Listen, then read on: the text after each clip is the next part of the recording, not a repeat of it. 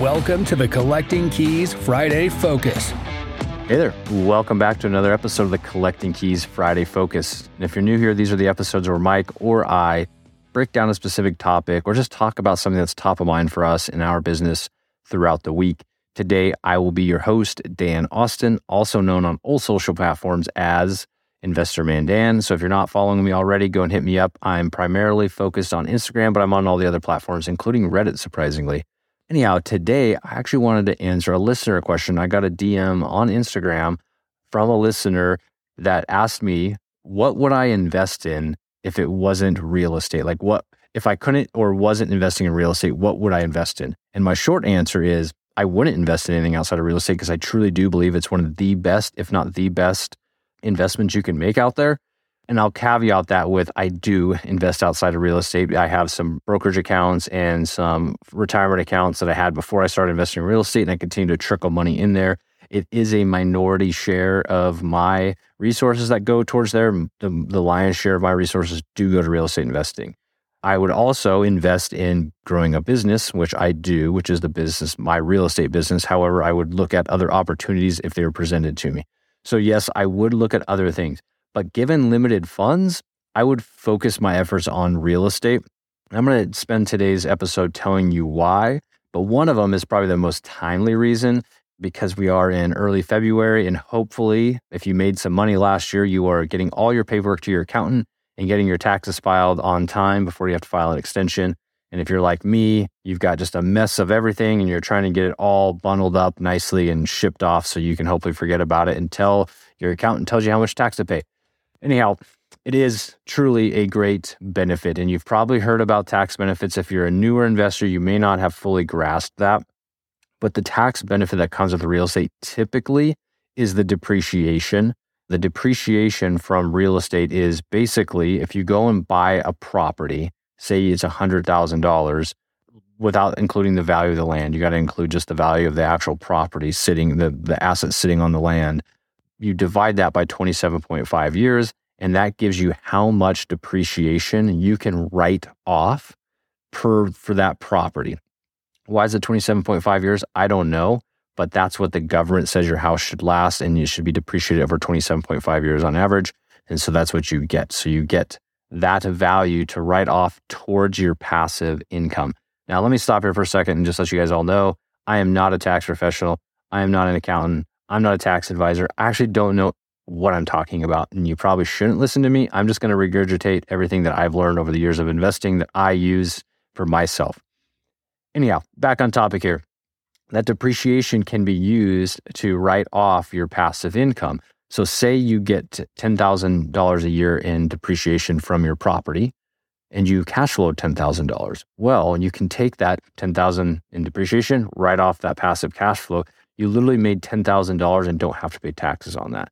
Now scale that up. Say you get 10 houses that cash flow $10,000 a year, and you get $10,000 a year in depreciation per house, or a year in passive income. That depreciation wipes that off, zero tax liability whatsoever. That to me is really cool because not that I don't believe that we should be paying taxes. However, I do believe you should try to limit to your best of your abilities to pay taxes so that you can grow your net worth, so that you can grow your assets over time. It just makes more sense to not have to have this little tax leak going on if legally you don't have to.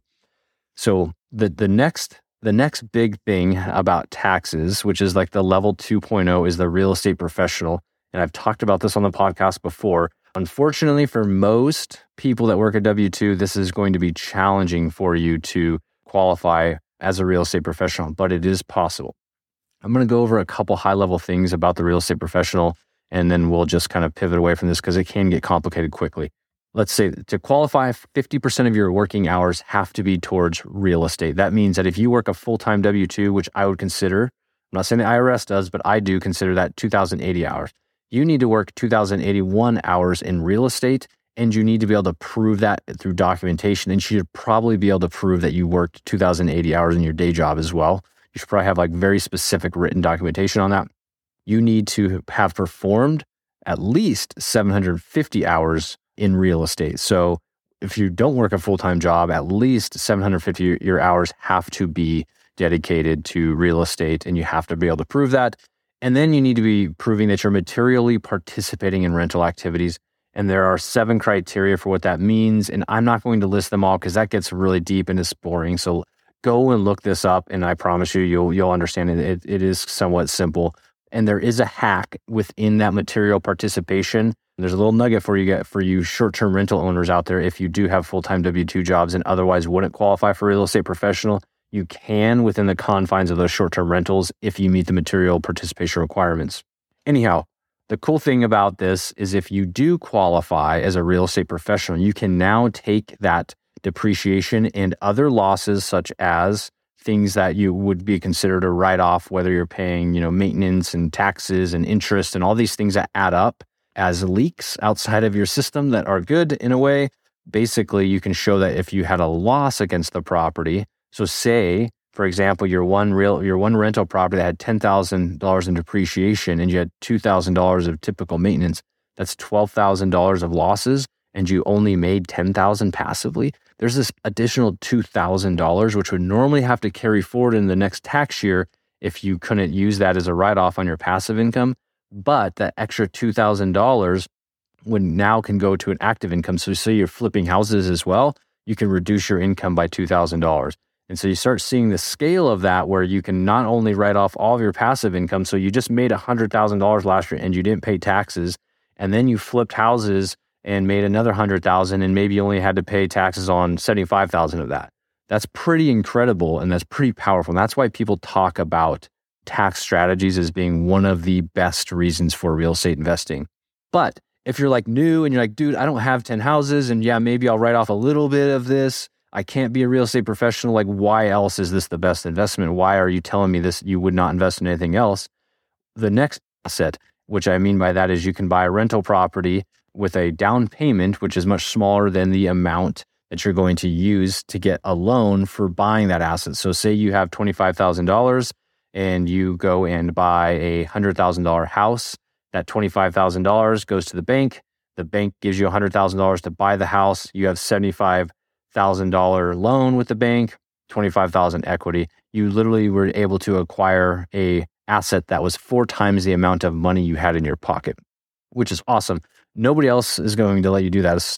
You can't go to a stockbroker and say, hey, here's 25 grand, give me $100,000 in stocks. You can't go to a bank and say, hey, can you loan me 100 grand to go invest in stocks? I'll give you 25 back. It doesn't work that way. That's why real estate is so cool, because of leverage. And one of the cool things about this leverage is that the interest that you pay is actually, you can write that off. So say you have a $1,300 a month mortgage payment to your bank and $1,000 of that is interest.